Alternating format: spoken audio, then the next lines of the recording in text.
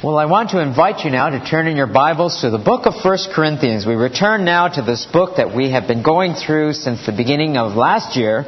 In the book of 1 Corinthians, and our scripture reading will come from verses 1 through 7 of chapter 12. 1 Corinthians chapter 12. Paul begins a new section here on the subject of spiritual gifts from chapters 12 through 14. He addresses a new issue that has been very chaotic in the Corinthian church. We look at verses 1 through 7 in our scripture reading this morning of the book of 1 Corinthians chapter 12, verses 1 through 7. It reads, "Now concerning spiritual gifts, brethren, I do not want you to be unaware. You know that when you were pagans, you were led astray to the mute idols, however you were led.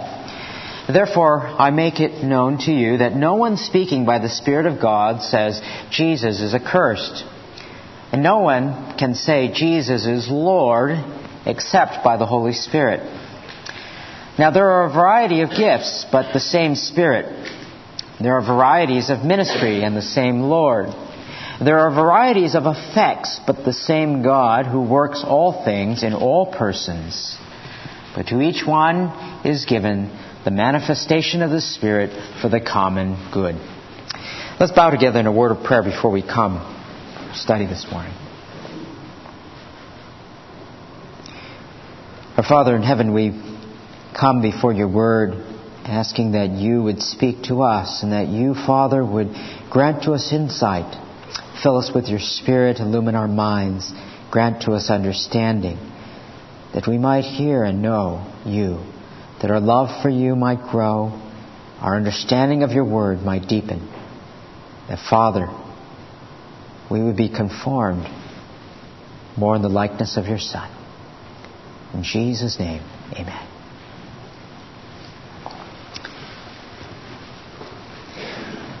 And there's a book entitled The Gospel According to Starbucks, in which Leonard Sweet, he tells the story of a man named Ed Faubert. And Ed Faubert was what you would call a cupper. In layman's terms, it means a coffee taste tester. And his taste buds are so well honed, it says in this book that he is certified by the state of New York. Well, he's defined his sense of taste buds so well that even when he is blindfolded and he tastes various kinds of coffee, he can tell you, quote, not just that it was from Guatemala, but from what state it was from, at what altitude it was grown, and on what mountain, unquote. Now that's something to see, I'm sure. I drink coffee. The only thing I can tell you is whether it needs more cream and sugar. And to me, why buy a lighter blend when I can just add less coffee grounds and put in more water? I mean, when I started making coffee, I thought to myself, this stuff is so black, well, I just need to use 2 scoops for a whole half a pot. I wondered, and I asked my sister-in-law, I don't know why my coffee turns out kind of watery. I thought it was more like tea. A little pinch in a pot makes a whole pot of tea. I'm not a cupper, because I don't have discerning taste buds. I cannot differentiate. Joseph Stoll writes in his book, Fan the Flame, he says, discernment in Scripture is the skill that enables us to differentiate. It's the ability to see issues clearly. We desperately need to cultivate this spiritual skill that will enable us to know right from wrong. We must be prepared to distinguish light from darkness, truth from error, best from better, righteousness from unrighteousness, purity from defilement, and principles from pragmatics. Discernment is a problem. It's a problem today. It was a problem back then. It's a problem among Christians today. A person who's discerning, who can differentiate right from wrong, needs to be 2 things especially. One, they need to know what the truth of the Word of God is. And secondly, they need to be living a Spirit-filled life. The first is obvious. If you don't know what is right from what is wrong, you won't be able to discern what is best from what is not good or righteous from unrighteous. You need to have a standard by which you are discerning that which is truth from error. The second, being a person who is walking with God, who may have a lot of knowledge, but because of sin, they may not see things clearly. Their sense of what is wise from unwise, righteous from unrighteous may be clouded by that sin. It is overridden by that sin, and one's view is contorted because of sin in the life of an individual. What is true about discernment in general is true when it comes to this as well, the subject of spiritual gifts. Because in chapter 12 here, Paul begins addressing this subject, a new subject in which he has helped them understand and deal with multiple problems within the Corinthian church. We come back to this book after about 3 or 4 weeks of the holiday season. We look at how he has addressed various issues throughout the book. He begins in chapter 1 regarding divisions that he has told them that they need to correct. He tells them that they need not to rest on worldly philosophy. He addresses the subject of immorality. He knows that they were suing one another in the church, and he says that they should not do that. He addresses singleness in marriage. He addresses the subject of divorce, of Christian liberties, of idolatry, of the role of men and women in the church, of irreverence during communion. All of these problems that they had imported worldliness, what they had had in their culture into the church. And in this section of Scripture today, he once again turns his attention to that same thing, another subject that is causing some chaos within the church, where they've adopted some of the worldly philosophy into the church. And this particular subject, as we look at this subject for the next 3 weeks or so, the subject, or more I should say, is very relevant. It is very practical. It's a subject that has dealt with a lot of confusion, division even in the church today. Because in this subject there has been a spectrum of convictions when it comes to the subject of spiritual gifts, the gifts of the Holy Spirit. And because there are ones that maybe are more visible and outward manifestation, and the end of one's view from one end to the other can run the gamut. There are those who believe that all of the gifts still continue on today. The prophetic gifts, the sign gifts, gifts of miracles, the specific gifts of healing or tongues, all the way to the other end, which some believe that they have ceased and ceased forever. And then there are those who are in between, temporal ceasing, etc., that will reoccur in the millennial kingdom, and those who believe that they have ceased for a period of time, but now in the latter days they continue on. Various views of spiritual gifts have come to the forefront, even in the last, especially in the last 50 to 100 years. Because of this, there are various Christians who avoid the subject altogether because they simply don't want to cause trouble or division or discord within the church. Spiritual gifts, though, are extremely important. They're important to the life, to the edification, to the building up of the body, because they are critical. God uses our gifts, spiritual gifts, in order to build up the body for the benefit of others within the church. But just as there are confusion today, there was confusion back then. In fact, it might have even been more confusing in the Corinthian church. As we saw earlier in this letter, they had not only adopted some of the philosophy of the world in how they dealt with various church issues back in the time of Corinth, but they had adopted some worldly pagan beliefs as well. There was a carryover from their idolatrous life into their Christian life. I remember that's how it is many times when Christians don't know the Word of God, or they're young Christians. When I was in Uganda last summer, one of the problems, or I should say the summer ago, one of the problems was that some pastors had told their people, and these were pastors of the church back then, they had told their people when they came to things that were in the Scriptures, they were good, they ought to follow them. When they had health problems, they ought to run to God. But it was also told to them by the same pastor that it's all right to go and consult your local witch doctor as well. They had a carryover of some of their old beliefs into the church that needed to be corrected. Immoral pagan religion, just as it is in some parts of the world today, was a part of that culture. It's important to understand some of the background of the city of Corinth in order to understand some of the confusion that was happening. Corinth was a capital city. As I shared with you in the introduction when we first came to this book, it was a capital city. And in the middle of that city, there was an acropolis that rose some 2,000 feet in the air. It was both for defense as well as for worship, because on the top of that acropolis there was the temple of Aphrodite, the Greek goddess of love. And that Greek goddess, as part of their religion that they promoted in that city, had 1,000 prostitutes who would come down each night and ply their trade among the men who would come in. Because Corinth was in an area in which was great commerce that would come through. Roads would come in and out. There would be travelers through the day, and they would spend the night. Men of the city who would live there. And it was an extremely immoral city. Fornication was running rampant. Prostitution, idolatry, debauchery, drunkenness. It permeated the city. So much so, and the worldly philosophy simply inundated the church. And it was known that if you were called a Corinthian, or called a Corinthianized individual, it was that which was an immoral individual. It was used as a word related to somebody who was very immoral. So Paul begins to instruct these Corinthians on the subject of spiritual gifts, and encourage them to be discerning in the context of this immorality. And so here he gives them instruction, he gives them correction for what they had thought. And we'll see how this feeds into the culture of that day. But he tells them that the first thing they need is they need to be discerning when it comes to spiritual gifts. For he says in verse 1, "Concerning spiritual gifts, brethren, I do not want you to be unaware. You know that when you were pagans, you were led astray to the mute idols, however you were led."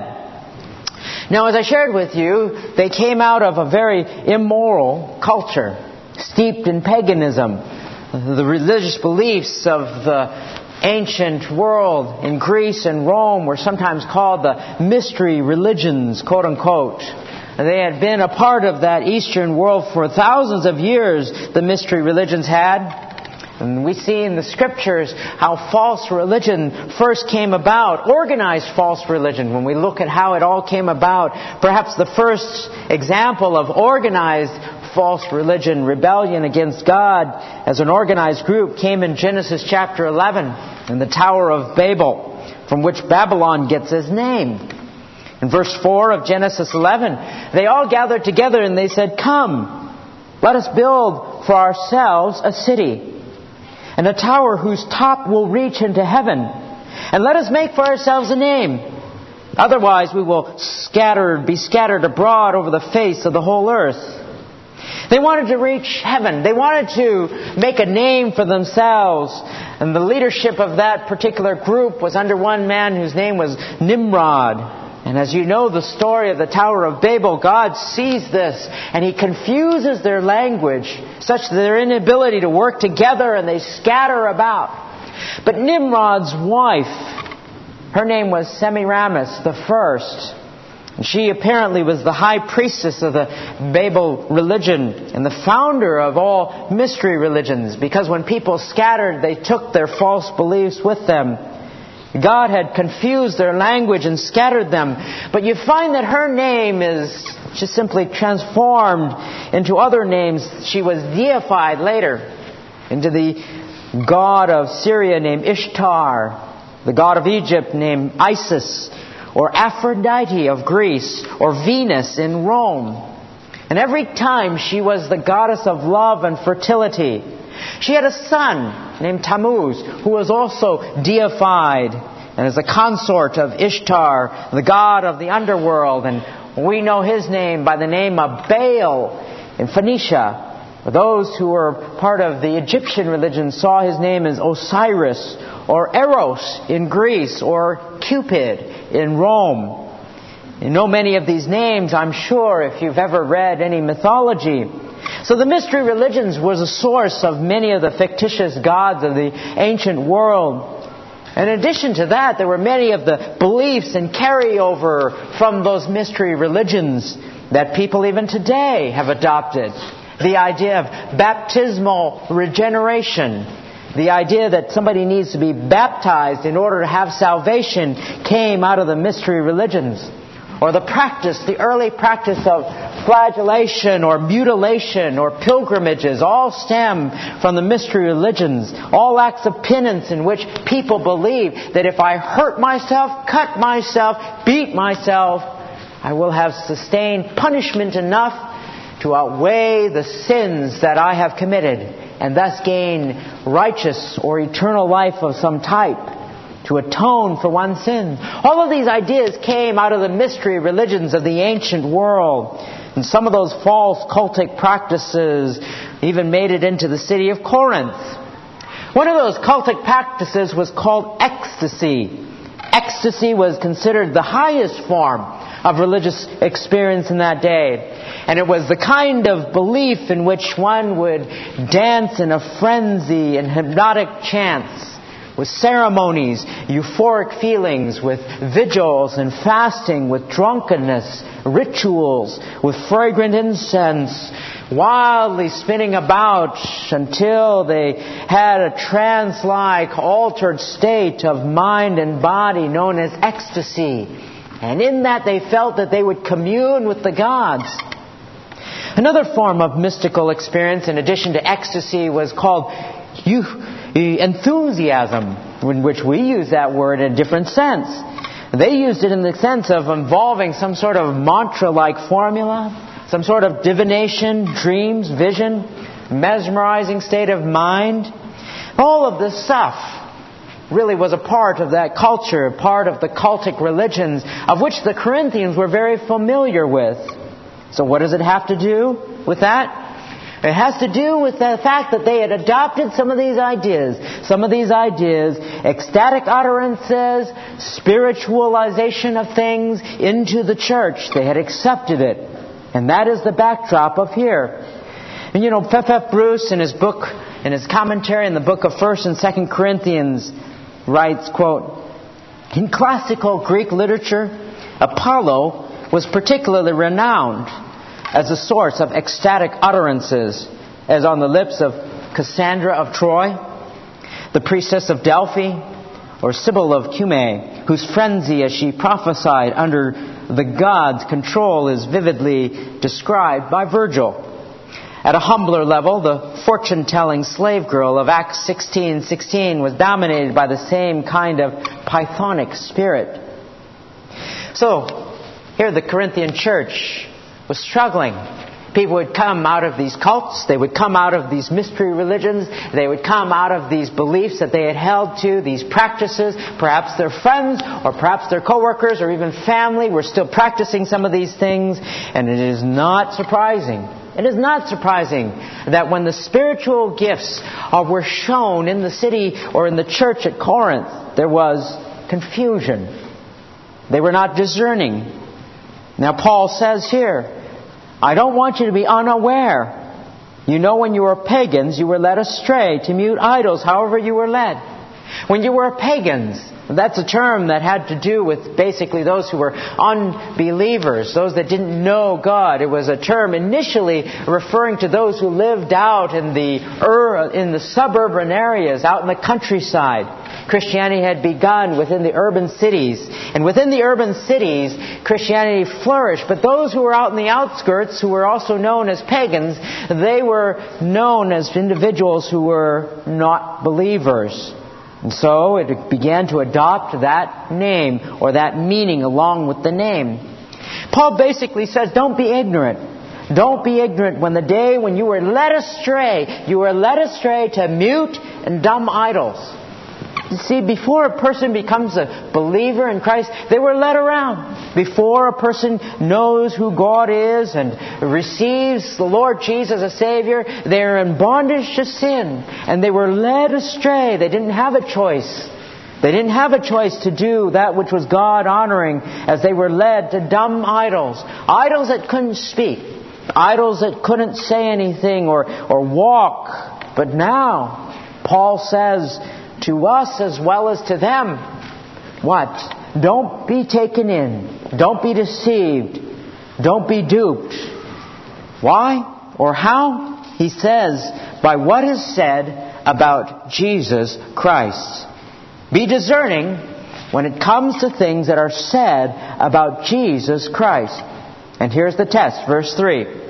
Therefore I make known to you that no one speaking by the Spirit of God says Jesus is accursed.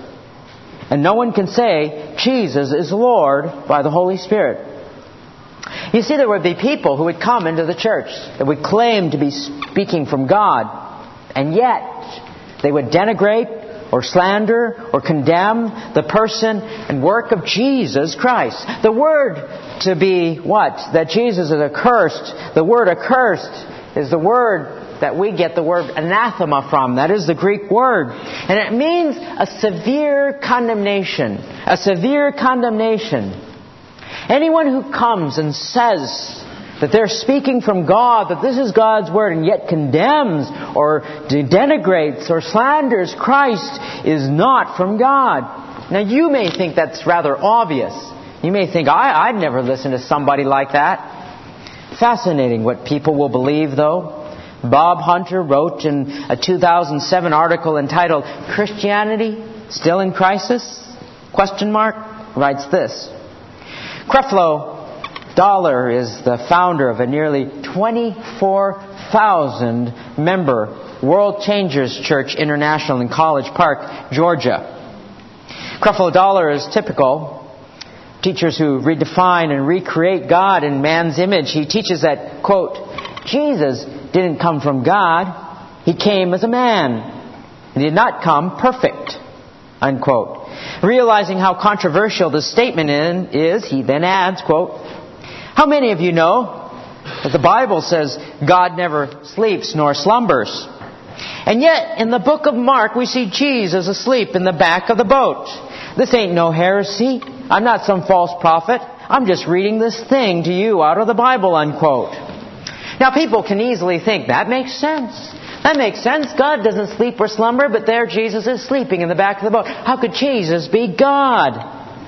Every year during Easter even, some people who watch television more, the media seems to promote something about the historical Jesus. In 2007, the Discovery Channel recently aired, quote, The Lost Tomb of Jesus. It was a documentary about 10 ossuaries. Ossuaries are what are known as bone boxes, in which they would take the bones of somebody who had passed away and put them in a box, yea, large or so, made of stone. And archaeologists had discovered this south of Jerusalem. And the documentary claims that originally it contained the bones of Jesus, including his mother, his wife, his son, and other relatives. Discovery Channel's website, when I looked at it yesterday or the day before, says that such discoveries of this are compatible with the Bible.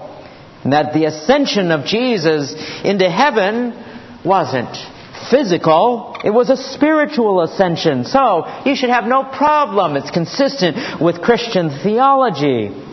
But they are inconsistent with the words of Scripture, which tells us of His physical, bodily resurrection and ascension, and His deity. His deity is often the subject of attack. When Paul says one who is speaking by the Spirit of God says Jesus is accursed, don't be taken in. Don't be taken in by someone who would say those things. Because the Scriptures tell us that Jesus is God. 1 John 5:20 says, And we know that the Son of God has come and has given us understanding so that we may know Him who is true. And we are in Him who is true, in His Son, Jesus Christ. This is the true God and eternal life. Don't be taken in. Don't be taken in. Many people who are not discerning, who don't listen carefully, are easily taken in. Thousands and thousands of people are taken in by false ideas and false doctrine. On the flip side of the coin, Paul says what? No one can just say Jesus is Lord Remember, the Corinthians were immersed in a culture where ecstatic utterances, whether it was from Apollo's god or whoever it might have been, had spiritual speech. They were part of the culture of that time, things that people would say. The reference is not merely saying or mouthing the words, as you can imagine. You wouldn't take this and say, well, somebody who can say it must be simply filled by the Spirit of God. It's referring to those who would be genuine or those who would be sincere in saying of that phrase. Because the understanding of a speaker who says Jesus is Lord understands or says that which is about in reference to the lordship and the sovereignty of the deity of Christ, of Jesus Christ. The idea behind the word Lord implies sovereign deity. The Greek word of kurios in the New Testament, which this word Lord comes from, has its counterpart and equivalent of Adonai in the Old Testament. Adonai was the term of highest regard for someone of honor. It would be even higher than when we come into a courtroom and we call that person who sits behind the bench your honor, because we recognize that they are the ones who will make a decision as a judge who has full control over that courtroom. The covenant name of God in the Old Testament was held in such high regard and reverence that they would not even speak the covenant name of God. Maybe you've seen it or read it, indicated by the letters YHWH or Yahweh. They would use vowel pointings along those Hebrew characters, and those vowel pointings they would pronounce as Adonai. In fact, when the scribes wrote the name of God, or when the scribes were copying the Old Testament manuscripts, they were meticulous and diligent. In Biblical Research Center, one of the authors writes about the work of the scribes. He would say, before he began his work each day, the scribe would test his reed pen by dipping it in ink and writing the name of Amalek and then crossing it out.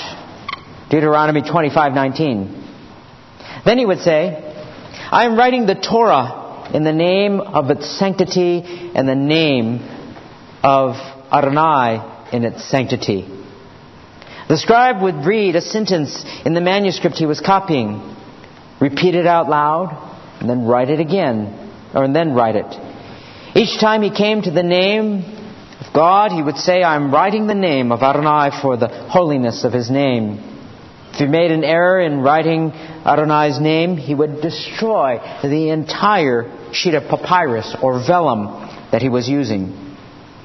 It's similar to see when we see God's name in Scripture, you can tell when it is written in that covenant name. In Genesis chapter 1 versus Genesis chapter 2. You notice in Genesis chapter 2 it writes the Lord God, the Lord God. But in Genesis chapter 1 it says in the beginning God created the heavens and the earth. When it says God, it is the word Elohim, meaning the transcendent God, the creator of heaven and earth. And in chapter 2 it is about Adonai, a very personal God. And here he speaks of the creation of man in a very imminent way. That God is a God who is close, as well as a God who is transcendent above all gods, above all the earth. And in the early church, this word, kurios, meaning Lord, soon became exclusively used in reference to God Himself. So the confession that Jesus is Lord is the same as confessing Jesus as God, the supreme ruler and authority. It's the same idea in Romans chapter 10, verse 9 and 10. Many of you know that verse. That says, if you confess with your mouth Jesus is Lord and believe in your heart God raised Him from the dead, you will be saved. If you confess with your mouth, Jesus is Lord, what does that mean? That one is God who has sovereign authority over one's life. In other words, to call Jesus Lord was to give one's rights over your life to Him. A person is not speaking for God, will not lift up Christ and recognize where Jesus is from God, the Son of God. So what Paul is basically saying is what? If somebody is from God, they will not speak against Christ, they will not denigrate Christ, but they will declare Him to be the sovereign God. And that's the principle that we have here.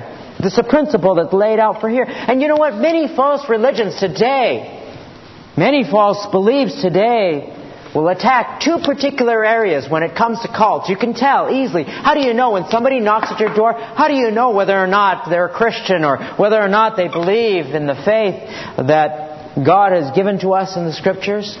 They attack two particular areas. One is the person and work of Jesus Christ.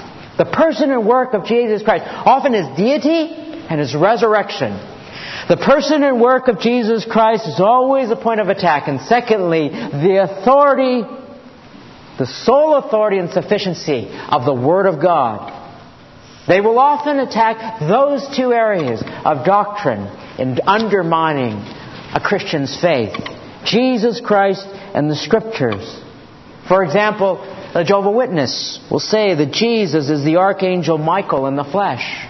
Or a Mormon will say that Jesus is the spirit brother of Satan. I remember many years ago when I was a boy, I didn't watch much TV and we didn't watch the show, but I, for some reason, had flipped through the channels on some day as a teenager, and I remember watching part of the Phil Donahue show.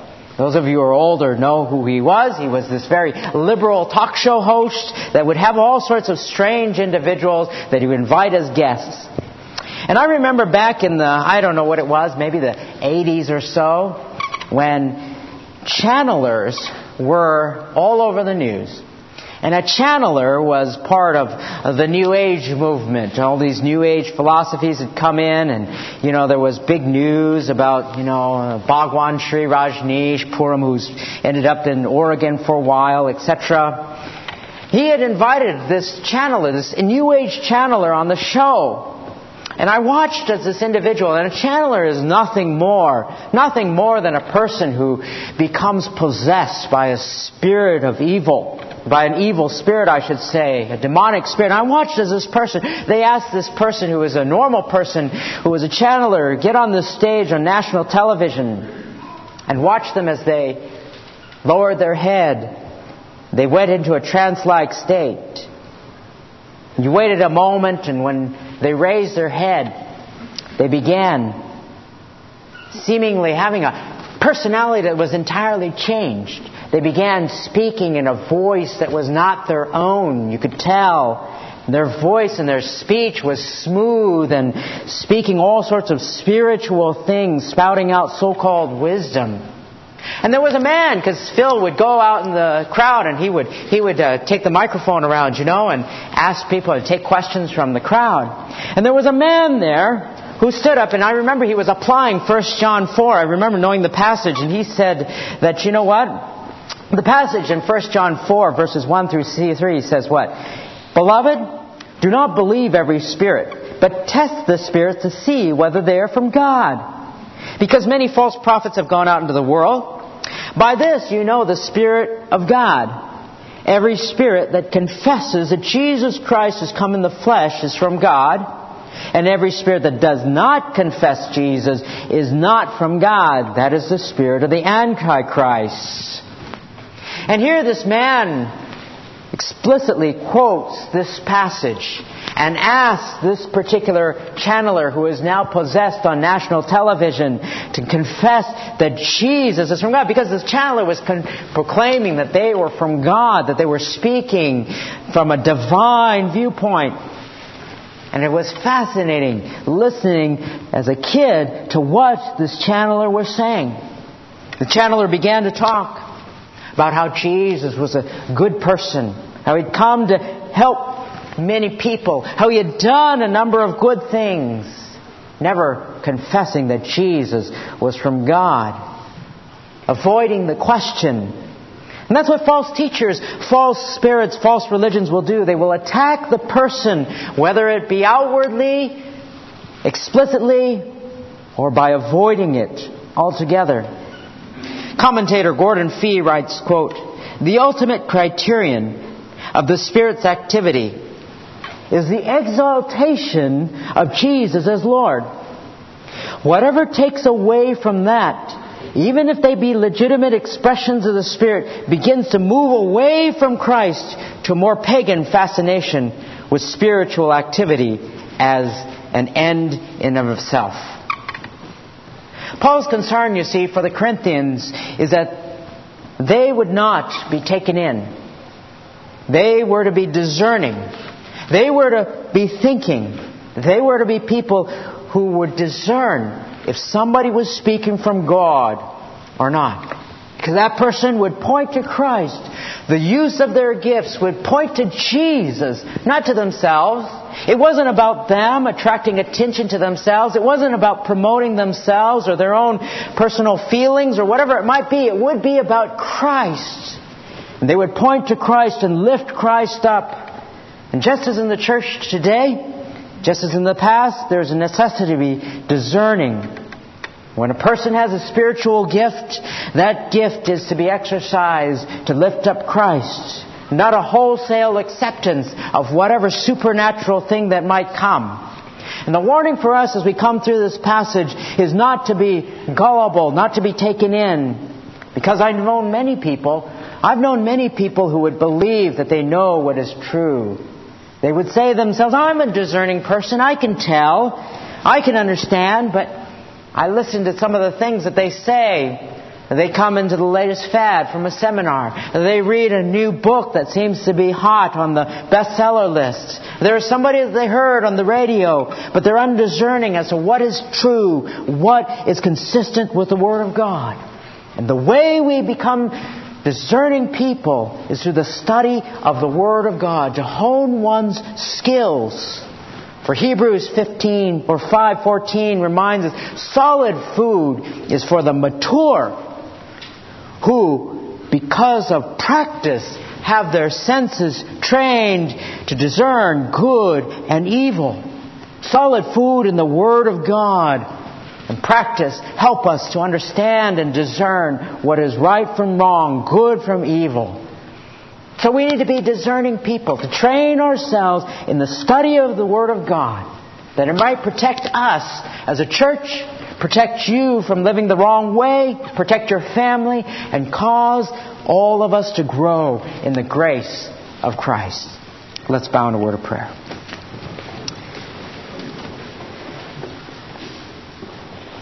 Father in heaven, as we embark on the study of the gifts of the Spirit that you have given to each and every individual who is your child, we pray, Father, that we would be discerning.